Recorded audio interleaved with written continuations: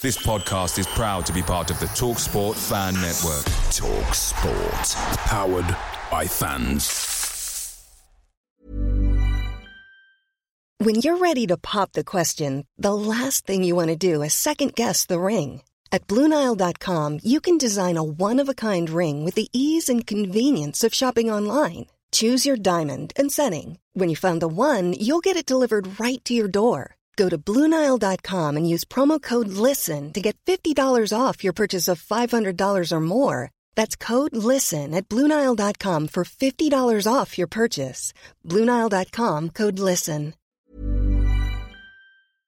The TalkSport Fan Network is proudly supported by McDelivery, bringing you the food you love.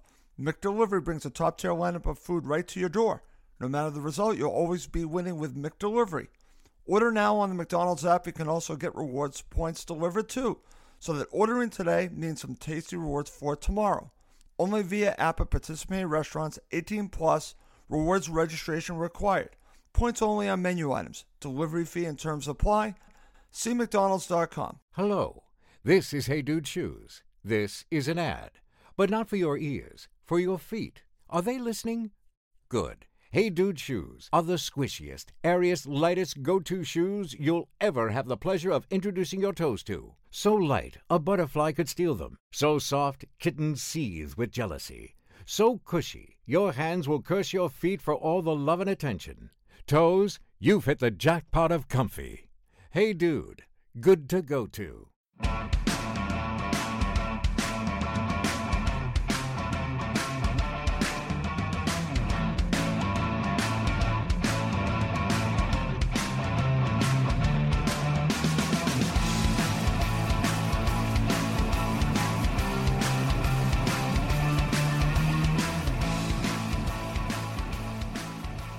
Hello and welcome again to Cottage Talk. This is Emilio Dinello, and today we have another former Fulham favourite as our special guest on the show. But before I go into that, then last week we had a fascinating interview with Fulham legend Paul Peschisolido, who talked very fondly about his time at Fulham and also about the 140-mile two-day cycle run from Craven Cottage to Bournemouth's Vitality Stadium in aid of the Fulham Foundation. And for those who have not yet listened to this interview, please, I certainly strongly recommend downloading the episode of Cottage Talk. It's a relatively short interview, but it's definitely worth a listen. So, and also, let me take this opportunity to thank all our listeners who kindly donated to this great cause.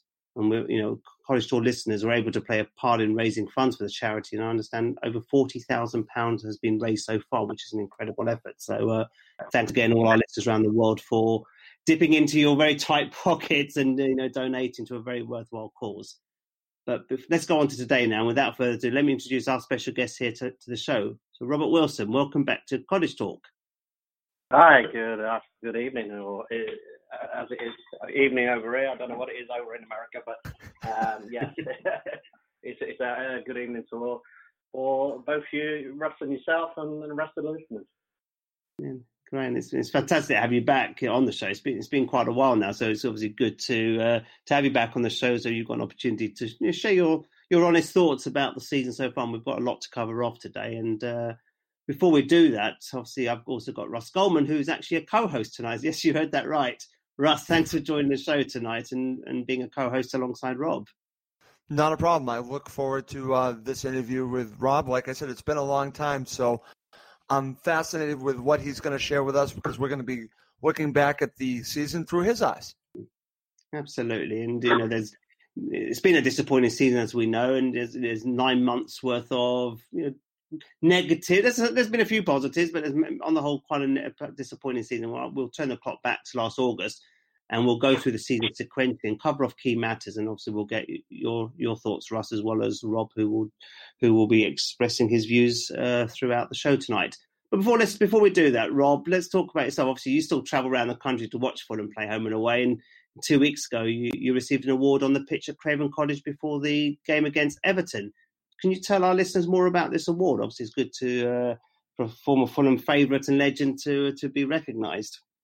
Yeah, we're very nice of David Daly, who is a director at Fulham, and the rest of the board.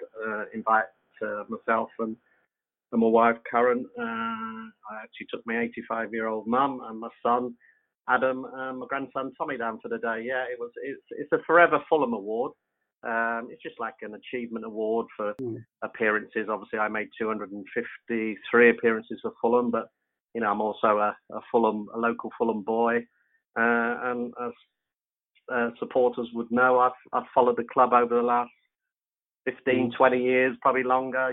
More so probably in the last sort of 15 years when my son he had a keen interest in Fulham from the age of about 15, 16. So he's a mad Fulham fan. So yeah, we've followed Fulham home and away. So we've seen plenty of ups and plenty of downs, and it was nice of the club to recognise that with a Forever Fulham award, just a nice little plaque on the pitch before the game, entertaining in the directors' lounge. Predecessors Tony Gale and Les Strong have received this award, and probably there is numerous others that I'm not sure about. But yeah, it's nice to be recognised by my hometown club. Yeah, it's well deserved as well. As I've been supporting the club now since 1980, so it's nearly approaching 40 years. And I was in my early teens when you were at the height of your career in the 80s. In that great Malcolm McDonald team. So very many fond memories from my part. And I want to thank you for your contribution to those over 250 games for the club. So thanks very much for all your efforts in those years, and thanks for continuing to support the club, through thick and thin, like you said, over the last 20 years or so. Yeah, most definitely. Well, hopefully you've got the plaque nicely displayed in your home. I have. I'm sat in my office now, looking at it's on the side alongside a few other little bits of Fulham memorabilia. So yeah, it's a prouder place in my office in my home in Sheffield. Wonderful. Thank you very much for that. Thanks for sharing that. So, let's talk about probably most of the downs of this season. So, do you want to give an overall thought to the season? I know there's been lots being talked about the last 8-9 months, the decline month on month. What were your overall thoughts of this season? Yeah, well, I mean, like many supporter, we enjoyed a fantastic day at Wembley, and last May, the most, other than possibly the Juventus game at home and the Lincoln game that I played in many years ago, it was probably the highlight of my sort of career as a Fulham fan. I didn't go to the final, obviously, in Hamburg because my daughter was getting married that day. But so to have such a day and then a month later start or a couple of months later start the start of the season, and the panic buying, as I would have said, on transfer deadline of the 5 acquisitions with the 7 that had gone on, the previous sort of 6 weeks before that. Resulting in 12 new incomings for over £100 million worth of signings. We all went into the season very optimistic, like you and like me. Many of the signings, I was unaware of. I had to look them up on Google to see what some of the names and where they'd come from or what they were about. So we had to give the benefit of the doubt to Slav if he agreed to all 12. I'm not so sure he did. And Tony Khan, Brian Talbot and his team and the recruitment team. So, it was an exciting time to go into the season. And I usually have a regular spot on Love Sport Radio, quite regular every week or every other week with the guys there. And, I went on record and said that I thought we'd, finish sort of 10th or 11th, with what we'd done in the market. I said the same thing, by the way. Yeah, that. And this is the key thing, is how many people or how many fans expected us to be where we are now. I'd probably say very few, if any, to be honest. We all expected mid-table, 13th, 14th, and, consolidating the division. But, I'd be very surprised if anybody had predicted we'd be this far down the table, and already relegated at the beginning of April. No, most definitely. Yeah, and I, for one, was definitely one of those that, like you said, I thought with what we'd done and what was going to happen and the acquisitions that we thought that might turn into some kind of fruition, that we would be sort of mid-table. So I didn't think we'd, endure the pain that we've had for the last sort of 6-7 months. Absolutely, and again, if we, there was, like you said, you used the right word, panic buying. So we did panic buy on that Thursday, if I recall that. The Anguissa of this, where we heard the name, we sort of said, where do we recognise the name from? Oh, yes, it was Europa League final last season, but these players came in last minute. It was a bit of panic buying, but we still felt there was enough quality there, enough depth, we supposedly had more than one play for every position. That was something we all fans cry out for, and we'd got that. But unfortunately, really from the first game against Crystal Palace, that was a warning sign there, in my opinion, because we played against an established Premier League team, and we pretty much got hammered 2-0. That's the right way of doing it. We were comfortably lost that game. But we always felt, okay, first game of the season, bit of stress, bit of panic. Let's go back to training and let's get back to basics. But that was maybe the start. There were a few signs here and there, but ultimately we didn't start well, and the decline continued game after game, to be honest. Yeah, very much so. I think obviously a lot of them signings definitely coming in so late on transfer deadline, whatever it was, 5th of August, some date in August. They've had no time to do pre-season with us, and gel into going in before that first game. Consequently, it was probably a misfit pre-season in terms of people coming in and what level of fitness they were at and joining in, and the different language barriers and adjusting to the pace of the Premiership compared to the leagues that they were coming from.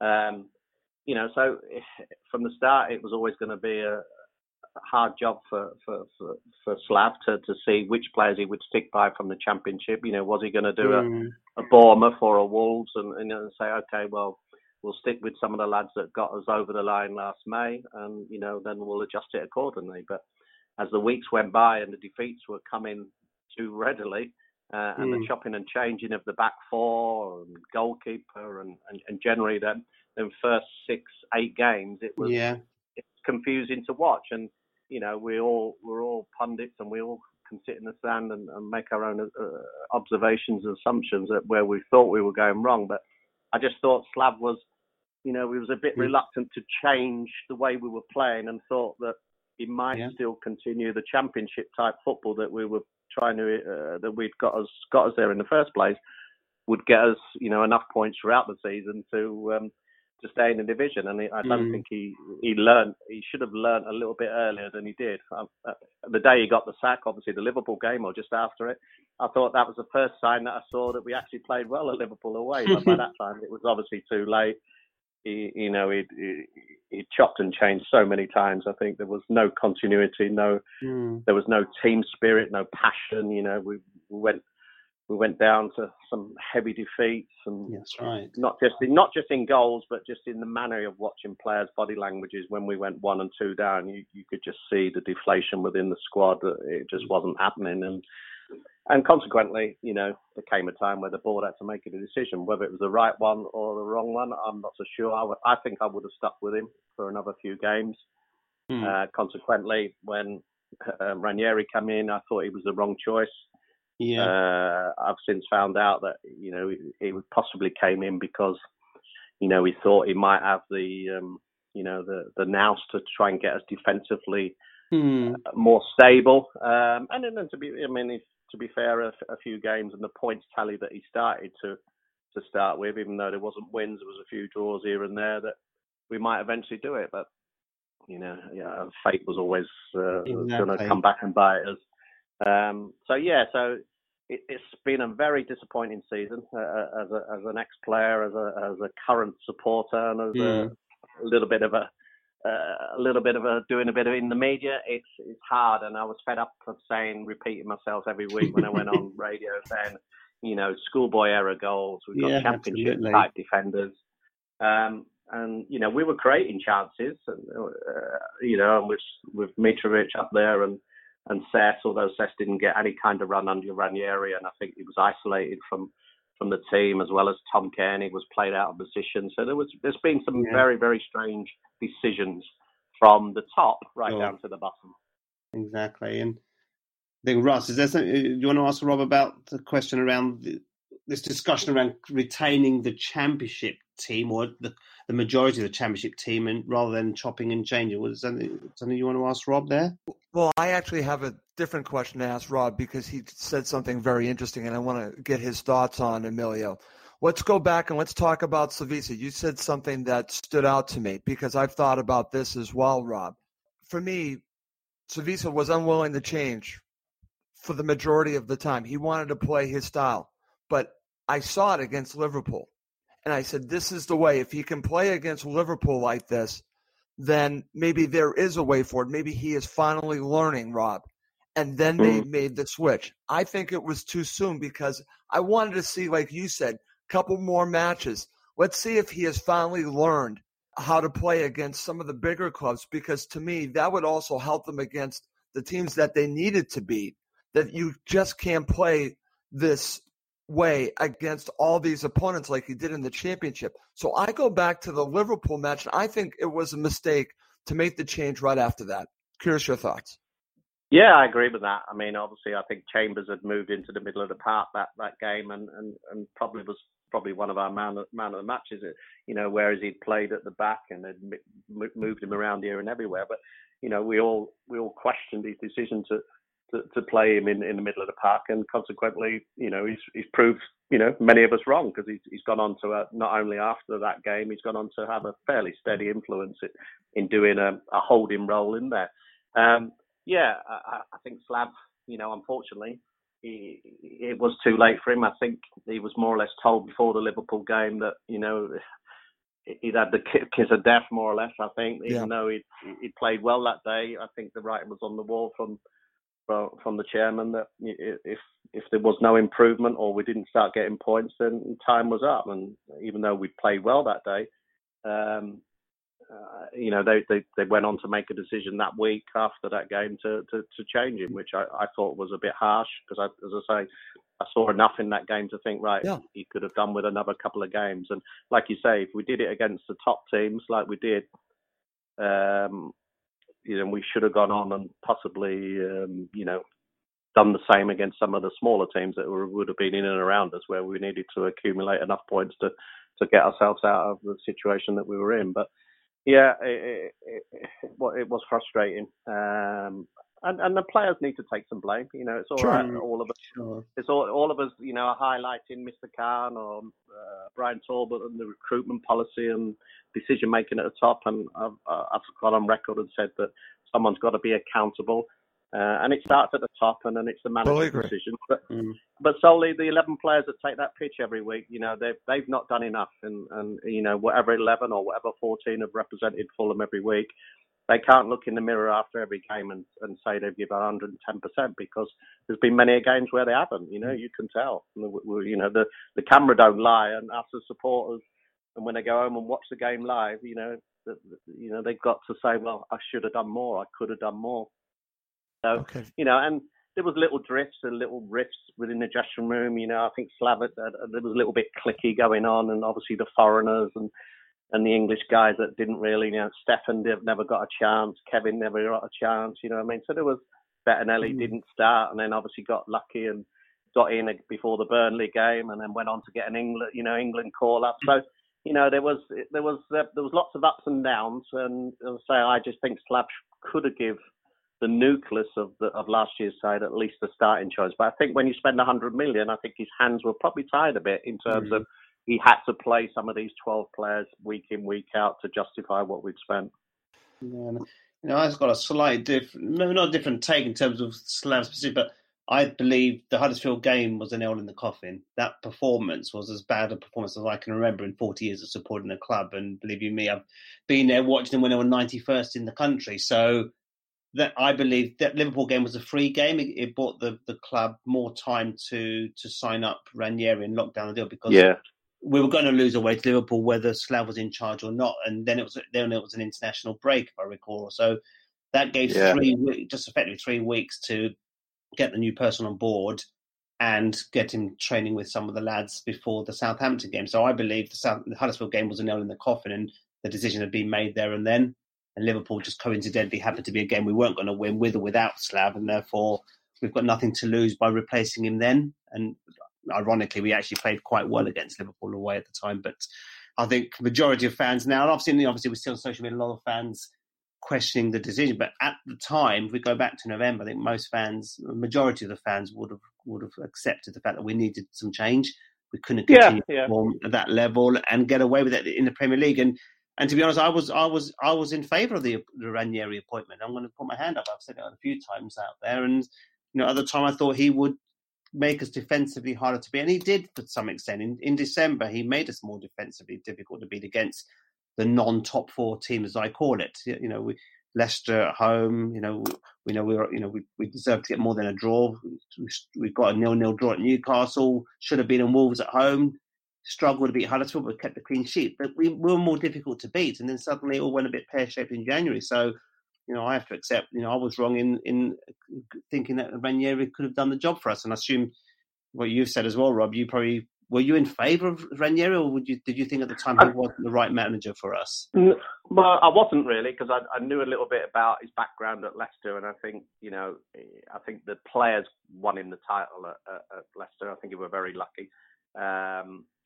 So I knew he wasn't really, a top coach in terms of, I know he's had worldwide jobs and he's always walked out of us and straight into another job. But, I think he were very fortunate the season he won the title with Leicester, because he had a nucleus of the same squad and same players every week, and they more or less won in that title rather than him. I know he has an input on all his coaching staff and his Italian background and mentality did. But I just thought I didn't think he was the right fit for us. And, obviously, you're right what you're saying. December was quite a stable-ish start in terms of getting a few points or a few games where we didn't get 1 or 2 goals against us. But I still felt what was going on. I didn't think there was no long-term sort of objection there from the board to employ him, although we gave him a contract for this season and probably the following season, which there was a clause in that if we got relegated, he would probably get, he'd probably get his contract terminated. So at the time I wasn't for it, but there wasn't, there wasn't too many out there that probably would have come to the forefront. But he done what he could. His last 6 or 7 games and some of his decisions I can't accept. You isolate a young 18-year-old like Ryan Sessegnon like he did, and to play our captain who was pivotal in getting us to the Premiership, playing him on the right wing, telling Kevin McDonald that he won't play for us because he doesn't press the ball, and I can tell you lots of things that I know, but I can't really, but you know what I mean. So I was a bit sceptical when he did get appointed, but obviously it's history now. And we moved on, and unfortunately we are where we are.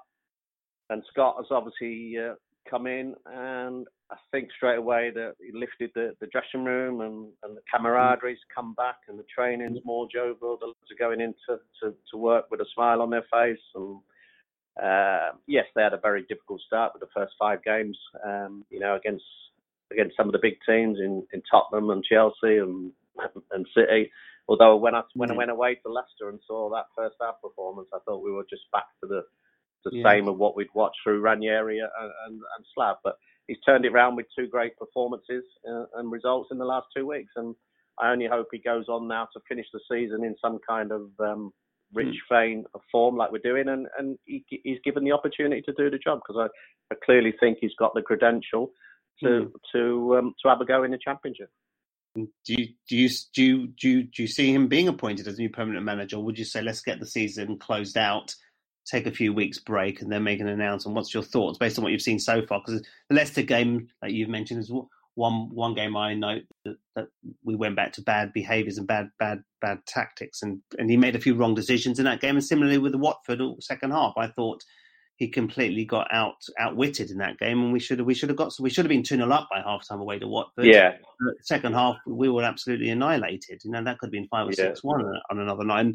And I blame Scott Parker completely for that second half debacle, really. So I'm not, yes, last couple of games more united, maybe nothing to lose as well. So therefore the players can play with a little bit more pride and confidence, because there's nothing left to gain other than that bit of pride. But so if there was a bit more pressure, I wonder whether we'd be as effective and successful in those last 2 games. But I'm not too sure if we could still make an appointment for Scott Parker this time of season. I think I'd like the season to end, and then we return stock.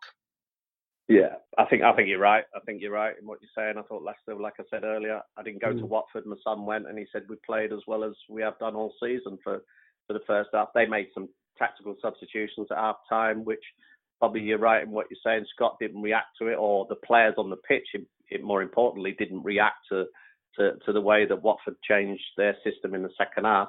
And you're right in what you're saying. I've seen some of the highlights, and even the goal. I mean, there was a worldie goal, but then obviously some of the other goal, there was 2 or 3 queuing up. That was going back to what we'd seen more or less all season. But no, I think I've seen enough in the Everton game and the Bournemouth game that we've bounced straight back. We've got a great opportunity on Saturday to possibly put a nail in Cardiff's coffin to come down with us.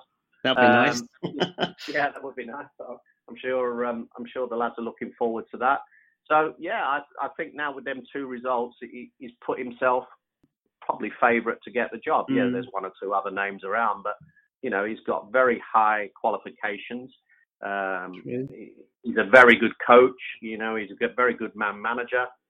Obviously, there will be a clear out in the summer, and then many players will leave, and we will have to adjust the budget accordingly because we're in the Championship. But I think he's capable of managing the current squad we've got in terms of the players, in terms of their egos as such. And I think, given that we don't fall to too many bad performances in the next 3 games, I think, I think the job's there for him to lose really rather than gain.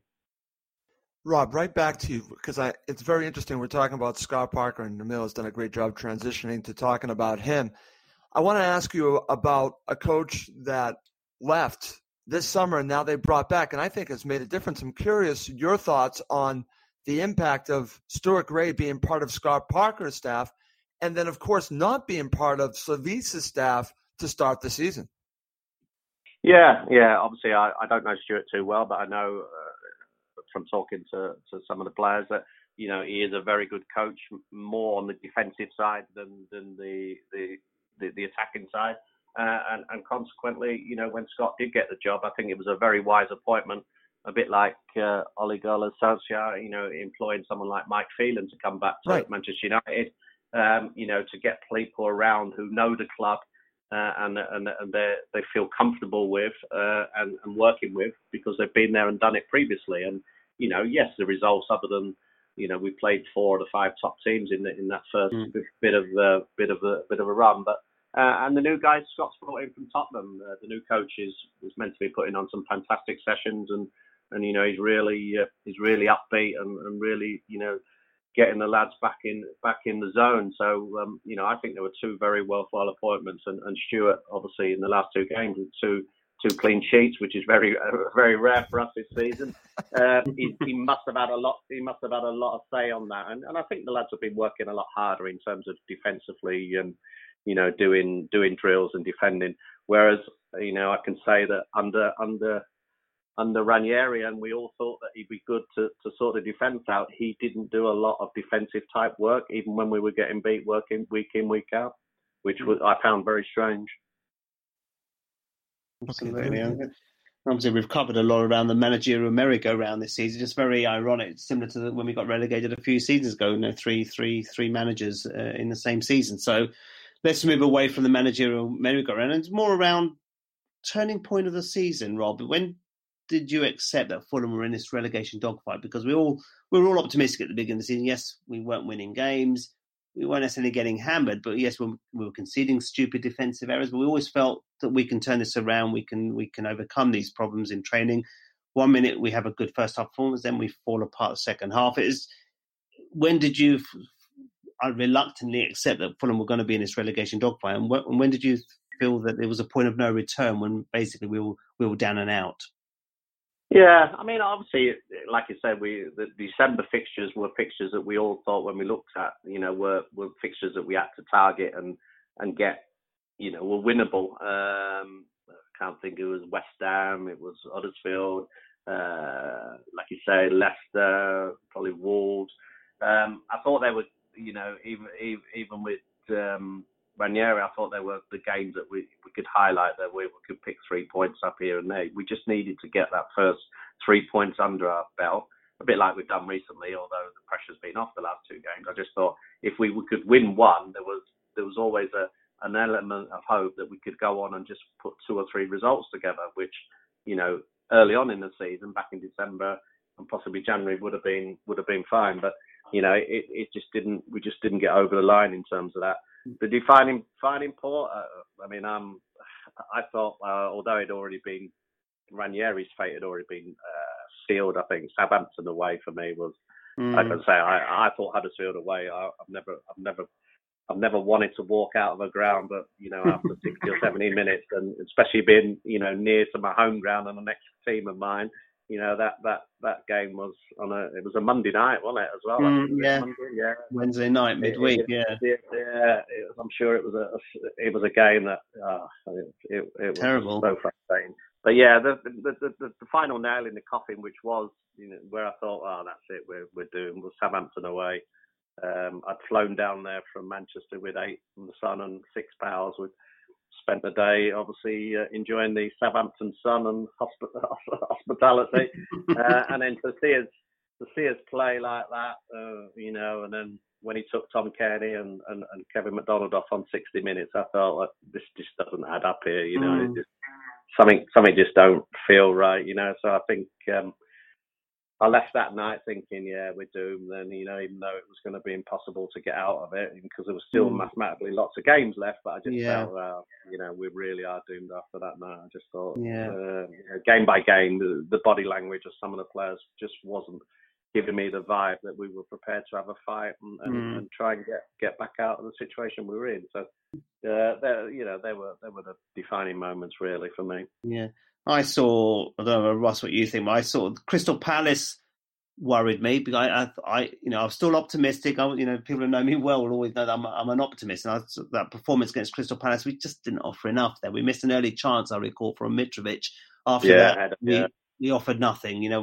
We made a stupid mistake defensively, conceded the penalty, and that was game over for me. And then Cyrus Christie coming on as a substitute to get home to Manchester United, that was a baffling substitution. And to be honest, the dressing room was long lost by then. The players had no passion, no desire. I thought at that Man United defeat and the manners and some of those tactical changes, I think that was a nail in the coffin. And West Ham, you take the lead and then get hammered 3-1 as well. That could have been a lot higher, the defeat. So to be honest, February was an awful month. We lost all 4 games, and I thought the Crystal Palace game was it for me. That was a game we needed to get something out of, and we offered very, very little. Yeah, we offered nothing at all, did we? I was at that game. I travelled down from Yorkshire. It was in a box behind the goal, and it was disappointing. As you say, the Mitrovic header first half, I think, was our only real shot. And then, poor for the penalty, and they just didn't offer anything. But, the problem was we were getting so used to watching that week in, week out. It was just as if you felt, it's just another one, another nail closer to our coffin of us going down, you know what I mean? But while it was still possible, we are Fulhamish, so you'd have to keep hoping that we might turn it around, or we might just go on a run of 2 or 3 wins on the trot, and suddenly things might change. And it was fairly tight down the bottom there for back in January and February, that if you did win 2 or 3 on the trot, then you would have confidence would have gone sky high. But there wasn't showing us any of that, and more importantly, we stopped creating the chances that we were creating pre-Christmas, when we were conceding goals, and we weren't, the ball retention and the chances we were creating pre-Christmas just seemed to dry up a bit, We just wasn't, true. We more or less looked like we were going out and just trying to keep the score down, So disappointing because, as I said, it's what 11 or whatever 14 that whatever manager was picking, should be going out there and putting a shift in for themselves as well as the management and the employers and the fans. So I felt sorry for the fans this year. I mean, obviously I've had lots of chats throughout the season, at half time, before the game, and after the game with many of the fans, and it's been disappointing. But it's one that we've got so used to as being a Fulham fan, as you say, for 30 or 40 years. We have our ups and downs. It's just disappointing that we've ended up being a one-season wonder, because I thought we were better than that. Yeah, I agree. And Russ, where did you see it was a point of no return? Well, first I'll start when I really started getting concerned. I could say the match before the one I'm about to mention, the Cardiff City match. I thought that was the first warning signal. But right after that is when I really got worried, was Bournemouth at home. And that worried me because I thought Bournemouth was a team that Fulham should be beating at home, especially at home. and Bournemouth came to Craven Cottage and played their game. They played as a team, and I thought they were the better team. I thought they dominated. So that was the one that really stood out to me. If we can't beat Bournemouth at home, we're in trouble. That's when I really legitimately thought that there was going to be an issue, Rob. And then the match for me that really convinced me that we were going to get relegated, believe it or not, goes to the Burnley match away. Because, again, here's an opponent that I thought that we were better than. I know it's on the road, but if they can't beat Burnley on the road, I thought we were going to get relegated. Obviously, it turns out that way. But that, to me, solidified in my brain that Fulham were probably going to get relegated. I went to Burnley away, and that first half performance was absolutely atrocious. And the second half went much better, but I mean, we did show a little bit more. But yeah, you're right in what you're saying. It poured it down with rain. It's not the best place to go when it's raining in Burnley, but yeah, we sat behind that goal, and again, I was frustrated. I actually had to move. I was sitting with Tom Kearney's mum and dad, and then I moved because I was fed up of people and Tom wasn't even playing. He was on the bench, I think. I was just fed up with supporters in and around me, just slagging Fulham off, just to the hill, I mean, and rightly so. I actually had to move seats and go and sit right the other side of the stand on my own. I said to my son, I can't listen to this. And a couple of guys behind me just continue lambasting them. And I was at the point where I was going to say something to them. I was just fed up of them just laughing in my ear. So I took the cool down thing and went and sat the other side of the stand right away from everyone for the last 20 minutes on my own, just gathered my thoughts and thought, I mean, he's entitled to his opinions, which we all are. But yeah, that was one of many dour performances, as you say, Russ. And let's say if we went through every game at any point, we could always say, did we do enough? No, we didn't. Right. Were we lucky? Did we get points where we should have done, where we didn't do? It's all ifs, buts, and maybes. Exactly. The bottom line is we haven't been good enough over the 35 games so far. We need to close out the season with a good, hopefully we could go unbeaten, which would be great. If Scott's announced the manager at the end of the season, fantastic. I'd be up for that. Let's have a look at the playing squad. Who we're going to keep, who's going to leave, who can we afford to keep, who can we afford to let go, and then plan for the championship, because as we all three of us know, the championship is relentless. It is Saturday, Tuesday. This season is no different than when last season. Look at Sheffield United and Leeds and Villa. That it is a very. I like the championship. I really do. I love it. I love going to all the grounds. A lot of them are up in the north. So it's even better. I like the championship. So as much as I miss going to Premiership games this season, and you want to play in the best league in the world, me and my son Adam and my family and that we like the championship. So bring it on. If let's have a proper go at trying to come straight back up. Absolutely. And on that point, you hit one of the subjects I was going to ask you, Rob, was about who do you think we will be able to retain? So obviously we've got a number of talented players and also players who've got high price tags. So of those, the likes of Sessegnon, Mitrovic, Seri, Anguissa, the big money players, who do you think we're capable of keeping any of these for next season? Possibly selling them and loaning them back, possibly? Well, starting with the captain, Tom, I'd love to think he would stay. He's in the middle of a 4 or 5 year contract. So, unless Mr. Khan wants to sell his top players, I'm sure there'll be top clubs knocking on the door for Cess, for Mitro, for Kearney. So there will be people out there trying to pinch them three players off us at possibly, costs that would have been probably less than they are last season. But as far as I'm led to believe, I've not heard anything to the contrary that, Mr. Khan will do his best to try and keep his key players who he wants. And I would hope, them being our three key players, I would hope to think that we would try and keep them. Yes, there's all the rumours of Cess. Obviously, if he won't sign his contract, he's only got a year left. So, like you say, if the rumours are true that are going around that there's Juventus, Tottenham, 8 or 9 different clubs in for him. I'd like to think whoever he goes to would loan him straight back for a year at the Championship working under Scott, that he would get the regular football. Exactly. And we would get, I don't think we're going to get 40 million that's alleged last season and a little bit this season. I don't think we're going to get that sort of fee for him, but whatever we get, if it's 30 or sell-on clauses, 30, 40 million, whatever it is, he, wherever he goes, he's not going to be a regular. So I would like to think he would accept that he would get his move, because if he goes into the final year of his contract, he could leave us next year for nothing. Exactly. Yeah, that's last thing we need, yeah. So we either try and tie him down to a contract, or we agree to sell him in the summer with a view to loaning him straight back and utilising him for the 12 months that would try and get us back in the Premiership. Mitro, yeah, as far, again, I understand he's very happy in London, so I think the only clubs that possibly could poach him would be West Ham and Palace, because I can't see him moving outside of London. Whether he wants to go there, I'm not so sure.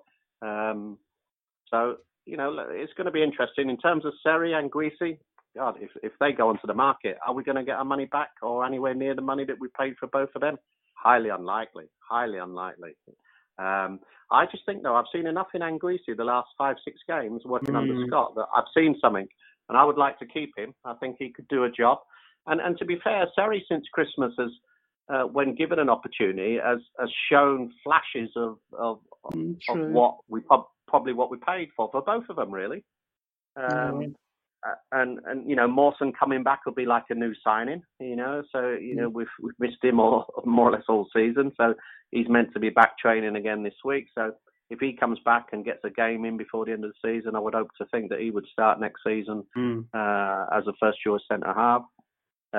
Keepers, obviously, we probably need to get rid of one out of the three. Obviously, the Schürrle's going to go back, and all the other loan deals. I think we'll struggle to keep Babel. I think he obviously wants to play in the Premiership to keep his Dutch international career going. So again, he showed glimpses of good form recently. I would have liked to have tried and kept him, but I think he's more or less hinted in the press that he needs to be playing at the highest level to make sure he stays in the Dutch squad. So I would imagine there'll be a Premiership side out there that'll probably snap him up. But it's going to be interesting. And like you say, the wage bill will have to be cut. And, I'm not sure of the players that are currently out of contract. I did see the list some weeks ago, and I can't think who is and who isn't. But, we're whatever squad we've got and whatever squad or whatever signings the new manager, whether it be Scott or another bring in, I don't think there'll be too many because of what we spent last year. I think the beauty of Scott knowing the current squad is probably in the back of Mr. Khan's mind thinking, well, let's see if Scott can get the best out of these between now and the end of the season, which he's done in the last few games. And if he shows the willingness and the desire that the players are reacting to him, then, let's give him a shot in the Championship.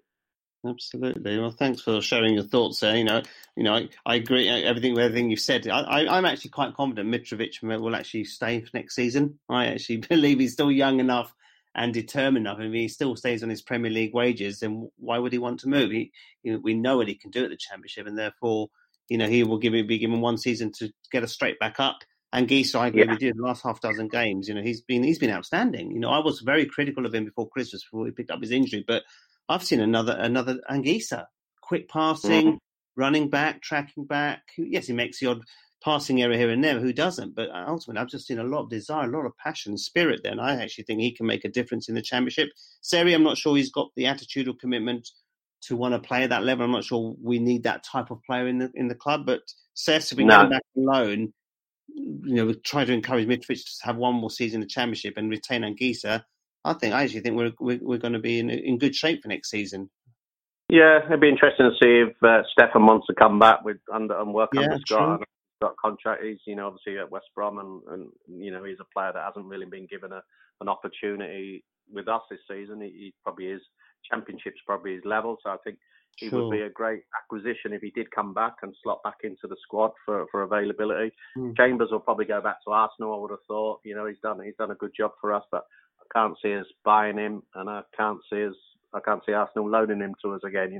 That's a shame. I think he'd be a perfect acquisition, a long-term signing. But either he accepts that he's going to continue being loaned out from club to club, or make a commitment to leave Arsenal in the hope that he can help get Fulham promoted, and we can keep him for the next 3 to 4 seasons. I actually think he's been one of the shining lights of this season. Yeah. Since he moved into midfield, I agree. I think I saw that Liverpool game was the start of it, and I think Joe Bryan is starting to show signs of. I've seen enough there in the last 5 or 6 games that, especially going forward. I think, everyone wanted Matty from last season from Southampton, and he's not played a lot this year with them. But I think given time, I think Joe can turn into to do a good job on that side. Right back, I think that's an area that has been a concern for us. We've tried Dennis, we've tried Christie, we've tried Menz. We tried a number of different options. I just think we haven't got the finished article there in terms of a number one right back and centre halves. Whether Ream could perform the level he did in the Championship last year, when he was probably one of our players of the season, but has looked a fish out of water this year in the Premiership. Exactly. He might go back to he might hang around and be there to play alongside Mawson as the two centre halves for next season. So. The spine of the side is looking quite strong, I think. If we, as you say, we keep Mitrovic, play Tom in his favourable position, and Anguissa goes there as a holding midfield player. Mawson with possibly Ream. I think Rico's done well as a keeper for the last. Well, according to Jermaine Genius, we've been changing him every week since he obviously don't do his own work or his stats on Match of the Day. I was fuming when I was watching that. I'd love to have had a conversation with him about it, but Marcus has obviously been injured. Whether he comes back as number one will be interesting to see in the summer. But the signs are there. It's going to be difficult, but I'm looking forward to the Championship, even though we've not even finished the Premiership. Sure, okay. And I'm just conscious of time as well. We're going to wrap up in the next few minutes as well. But before we do wrap up, Rob, in this disappointing season, who would you give your player of the season to? Is there anybody who deserves to be player of the season? I think you're right. We've discussed a number of players whose form has dipped up and down, but I think you've just touched on it there, if I were honest, and I was sceptical when he first started playing in the middle of the park.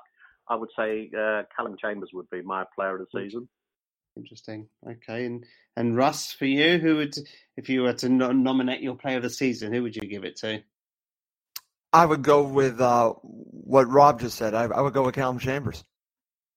Interesting. I think, again, Mitrovic has got his goals, but, in the leaner spell, and when he went through a bit of a goal drought, he did miss some pretty good chances. Someone at his level you'd expect to have taken. So I think that would have lost him some brownie points. Same time, Chambers at the beginning of the season was truly awful. So it's I'm not too sure. It's between those two. I think they're the two standout players, Mitrovic goals and Chambers. I wouldn't surprise me that Fulham will not actually request a player of the season award like we did when we got relegated a few seasons back. So don't be surprised we don't see one this season. Okay, then. So I think we're pretty much, the only other thing I was going to say to ask you, Rob, is about the Khans. Obviously, we've seen all the bad press that Tony Khan has been getting from fans, which I think is a bit unnecessary, to be honest. He's trying to invest for the club. He does love the club. You can see that his father has invested a lot of money. Is continuing to invest money. What is all the criticism they're getting as a family all unnecessary and not justified? Most definitely. Yeah, I mean, I know they're and I for one have been on the radio and said that the recruitment people should be accountable, not fingering any blame at either Tony Khan or Brian Talbot or the collective scouting network they had, but somewhere along the line, if you get relegated and you spent 100 million, someone has to be accountable, and the buck stops with the people at the top who make these decisions to sign players that are probably not cut the mustard. So, yeah, I think some of the personal stuff or some of the Twitter feed and social media that Tony's endured has been totally out of order, and I for one wouldn't agree with anything that any so-called Fulham fan would aim at them. Everyone's entitled to their opinion. The game's about opinions, but as you say, I think with Mr. Khan and investing the money he's did, and he's got his son Tony running it, and Brian Talbot and his team that are scouring the world for players. somewhere along the line, they'll sit down and analyse, did they make the right decisions on some of these? And as I said back at the beginning of this interview, was it a panic buy on deadline day when you make 5 signings in one day, or was it a coincidence that we couldn't get them signings over the line the day before? It just makes you look like you've panicked on that day just to get bodies through the door. But there may have been some problems that that these deals could have been done a day or two before. So it looks like it's a panic buy. But no, I think it's wrong that any sort of blame as such has been, especially personal blame or anything like that, has been aimed by any of our Fulham fans at Tony, because it's fully not justified at all. And I'm hoping that he sticks around and works with the board and the new manager, whoever it may be, and wants to get Fulham back in its rightful position in the Premiership to have a more longer stint in it than we have done this season. Okay. Russ, anything you want to add there from what Rob just said about the Khans? Listen, I'm glad that Rob has talked about this, because the Khans, I truly believe, care about Fulham, and I think it shows. They really care. I just think that, unfortunately, it just didn't work, Rob. That's the way that I look at it. They tried. It's not from a lack of trying. They've spent money, and sometimes things don't work out. So I'm glad that you have spoken about that. But listen, I have one final thought for you, and I was thinking about this. So I just wanted to share this with you before we wrap the show up, because I was thinking about you on this day. It was Monday, May 14th of last season, and it was in the playoffs against Derby County at Craven Cottage. And I thought of you because obviously Fulham win this match and then end up going to the championship final. I was there along with Emilio. It was a wonderful time. But I thought about you specifically because of the history of 1983. So I'm curious if there was a little extra special thought in your head after that victory. Oh, yes, most definitely. And I think Sky zoomed in on me on the night of that game. Obviously, they notified me that they were doing a piece. I went to the home game and the away game. It's always very special to beat Derby. And lots of banter in terms of Fulham fans throughout the years when we have played them, that, it's nice to get one over, and we're obviously in the league and then obviously in the championship 2-legged semi-final. So yeah, it was just a memorable night that night. I think the atmosphere that night was when Dennis scored that header was memorable, and and more so for someone like me, because obviously Derby being a team that's not probably top of my list of favourable teams, but that's all history and gone. Sure. But it's nice that it's highlighted, even though it's a sour taste in my mouth in my career. Playing for Fulham on that day. Those that were there will never forget. I often watch the video when it comes around on BT Sport, or I've got it myself here, like I watch it, and it does bring back some bad memories. But yeah, it was a nice to get one over them, and it just took us to that memorable day at Wembley, which, like you say, was you travelled over from America. I travelled back early from Spain. Cut my holiday short. Me and my wife had to convince her to come back. We came, and I took 21 family and friends from around London that we went to the game, and it was that white wall. I'll never forget walking down Wembley Way. That'll live with me forever. Amazing, yeah, truly amazing. And those memories will stay with us forever. Like you said earlier, the Juventus game, the Hamburg semi-final, it's countless games there. And I think, when you live and breathe Fulham, these memories we can cherish them for the rest of our lives. Truly amazing. Yeah, most definitely. And there's going to be plenty more to come over the coming years. Absolutely. Well, great. Thank you. Really do appreciate you coming on the show, Rob. We've had a really good, productive conversation. We've spoken over an hour, and we've covered a great deal. So I really do appreciate you coming back on. Let's get you on more often, so we can get you to share your thoughts. Yeah, by all means, just drop me. You've got my details. Anytime you want to discuss anything, I'm always up for it. I never turn down any Fulham media work or any talking about Fulham. I love it. Good times, bad times. It still gives me tingles down the spine when you're talking about your favourite club and your boyhood club, and us Fulham fans will always be Fulhamish, as we say, and we'll do things the Fulham way, you know. Absolutely. Well, you can certainly hear the passion in your voice throughout this conversation this evening. So thanks for giving up your Thursday evening, Rob, and we'll definitely keep in touch, and we'll have you back on the show very, very soon. So thanks again, and thanks to you, Russ, as well for co-hosting and swapping roles with me for a change. So yeah, good day, Russ. Thanks for talking, and look forward to meeting you one day. Oh, that'd be great, Rob. Thank you. Thank you very much, guys. So this concludes the show tonight. So thanks for everyone. Thanks for your time, Rob Wilson, Russ Coleman, and Emilio Dinello on Cottage Talk. Thank you very much. It's the 90th minute, and all to play for at the end of the match. All your mates are around. You've got your McNugget share boxes ready to go. Your mates already got booked for double dipping, and you steal the last nugget, snatching all 3 points. Perfect. Order McDelivery now on the McDonald's app. Are you in? I know I'm in. At participating restaurants, 18 plus, serving times, delivery fee, and terms apply. See McDonald's.com. Planning for your next trip?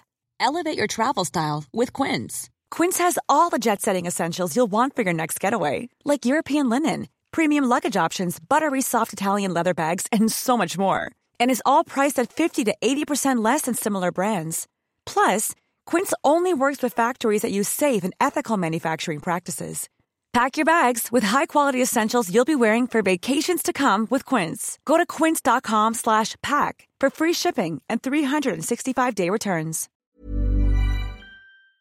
This podcast is proud to be part of the TalkSport Fan Network. TalkSport. Powered by fans.